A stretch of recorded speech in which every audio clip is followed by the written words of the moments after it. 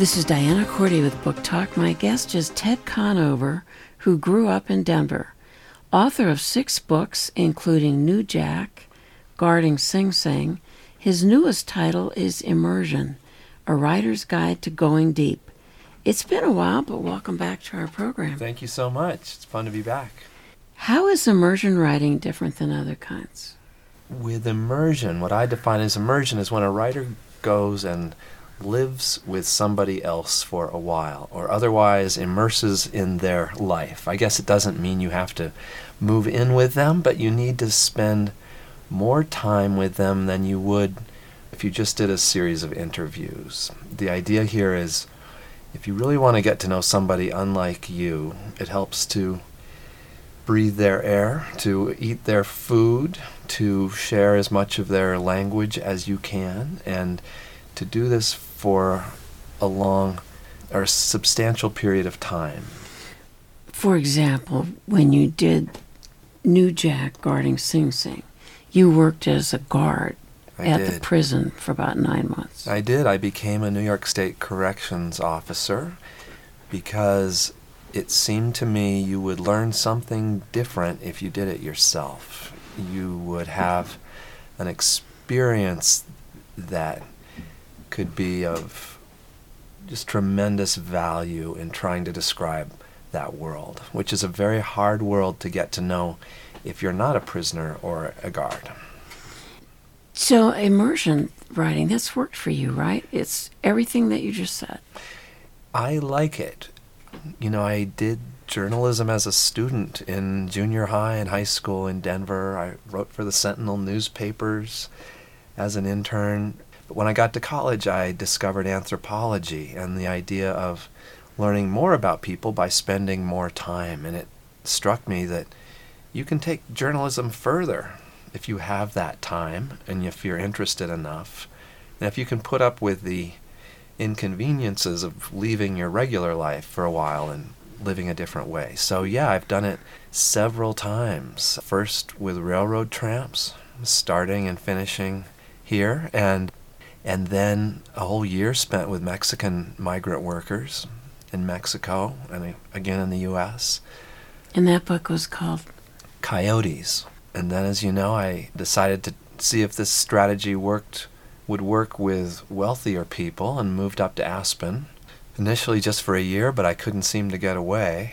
It was so enjoyable, darn it. So that took a couple years, slowed me down, but I really did have a great time. That book is white out. And then I moved to New York for New Jack, and then wrote one more book after that called The Roots of Man, which is about sort of serial immersions with different groups of people who live around roads, whose lives are determined by these roads. So, you recently took your son Asa on a road as a hobo, right? Like your first book? Yeah. Rolling Nowhere? I did. So how's it different going with 2 people? Well, it's really different if one of those 2 people is your son.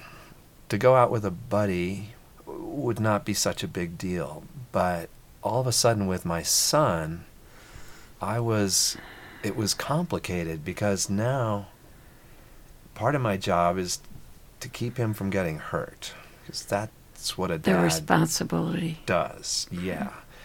And that changes everything. Like, it was nerve-wracking, especially as I wrote crossing from southern Wyoming into Utah at night. We were on the back of a bulk loader car, one of these sort of tubes on wheels with a little platform on either end, and you know, he's looking over the edge, and the train takes unexpected jolts. It shakes back and forth, and I was just scared to death he would fall. And he basically put his arm around me and said, "Don't worry. I can take care of myself." But I did worry, and yeah, that was a very, very different kind of experience, and I wanted to make sure it didn't go wrong. Back to your book, Immersion, A Writer's Guide to Going Deep. How did you organize it? I wanted this to be the book that I could have read before I first caught a train. Wouldn't that have been nice? Wouldn't that have been nice? I wouldn't have had to make so many mistakes. none of my mistakes were, fatal to the project, and fortunately none were fatal to me. But there's a lot people don't know just about how to approach strangers, how to take notes, how to behave once a group of people has accepted you among them, how to protect confidences, privacy. Even, in a way, people start to treat you as their friend, and you think, this is what I wanted. And then, I need to tell them they shouldn't maybe say that because I'm taking notes. And so every ethical journalist, I think, finds a moment where she says, are you sure you want this to be in my story? Now, if you're a hard-nosed investigative journalist, maybe that's okay if they say something that reflects poorly on them. But if you're talking about people who are sharing their lives with you for weeks and months, you're not out to get them. You're out to understand them. And so it becomes slightly a different project. And I write about how to handle that. I also write about going undercover, which is sort of an extreme version of this, which I did at Sing Sing. When you say undercover, you didn't say your real name. Well, I use my legal name. Ted is my nickname. It's what everybody knows me as. But I applied for the job with my legal name, which is different. And they didn't know I was going to write a book. So what do I owe them in terms of privacy, this sort of thing? So I write about, a lot of this is about ethics and how are you going to handle it, but remain true to your readers, which is where your ultimate responsibility lies, I think, if you're a serious writer. So how did you handle it at Sing Sing? I ended up changing the name of everyone I did not depict in a positive way. That seemed only fair.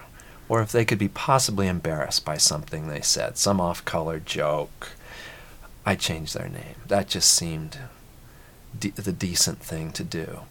A more recent challenge was I became a USDA meat inspector. Hard work. Hard work for a 52-year-old guy. Yeah, and it hurt my arm kind of badly for months after. But I started out thinking I can use everybody's name because nobody is sort of breaking the law. Some were cutting corners. But again, by the time it came time to publish, my editor at Harper's Magazine and I said, we should probably change a few of these names. These people didn't know you were going to describe them flicking a cow's eyeball across this cavernous room as a joke, or I describe people who work on assembly lines and get really good at taking sort of 15-second naps between each of their duties, and you don't want to make them lose their job or something. So no, I also ended up changing names in that one, which a journalist, you don't want to do that because the truth of it matters, but I think if you say you do, that can be a solution. All these people you've written about, what kind of feedback have you gotten? Well, most of it's good. It's not 100% good. I'm Facebook friends with about 5 of the inspectors I worked with in Nebraska, in that slaughterhouse. I was recently friended by a young woman named Evangelika from Coyotes. She made this epic journey with us from Querétaro up to Idaho. She's now back in Mexico. It's so cool to get messages in Spanish from her. A lot of corrections officers, I'm like wealth to me. In these days of Google search, Yes. Isn't it any potential employer can just look you up and know who you are and what you're Absolutely. doing? Google search is not my friend. Has it worked against you in projects? I recently failed to get hired for a job that I had waited 3 years for, and I think somebody in the system either knew me already or maybe used Google. But strangely, a lot of big bureaucracies, I think they check crime databases and they check, credit ratings. They do everything but Google search. Well, thank you. My guest is Ted Conover, author of Immersion, A Writer's Guide to Going Deep, published by the University of Chicago Press. This is Diana Cordy with Booktalk.